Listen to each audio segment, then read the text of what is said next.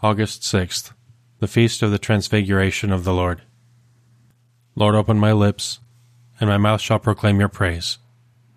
Come, let us worship the King of glory, exalted on high. Come, let us worship the King of glory, exalted on high. Come, let us sing to the Lord and shout with joy to the Rock who saves us. Let us approach him with praise and thanksgiving and sing joyful songs to the Lord. Come, let us worship the King of glory, exalted on high. The Lord is God, the mighty God, the great King over all the gods. He holds in his hands the depths of the earth and the highest mountains as well. He made the sea, it belongs to him, the dry land too, for it was formed by his hands. Come, let us worship the King of glory, exalted on high.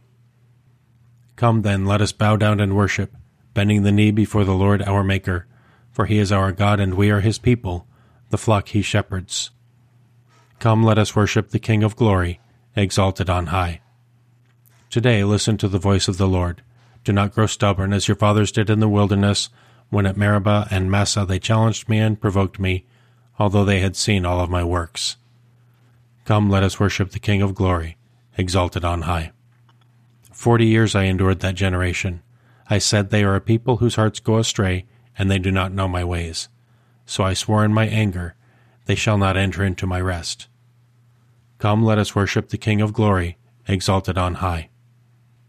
Glory to the Father, and to the Son, and to the Holy Spirit, as it was in the beginning, is now, and will be forever. Amen. Alleluia. Come, let us worship the King of glory, exalted on high.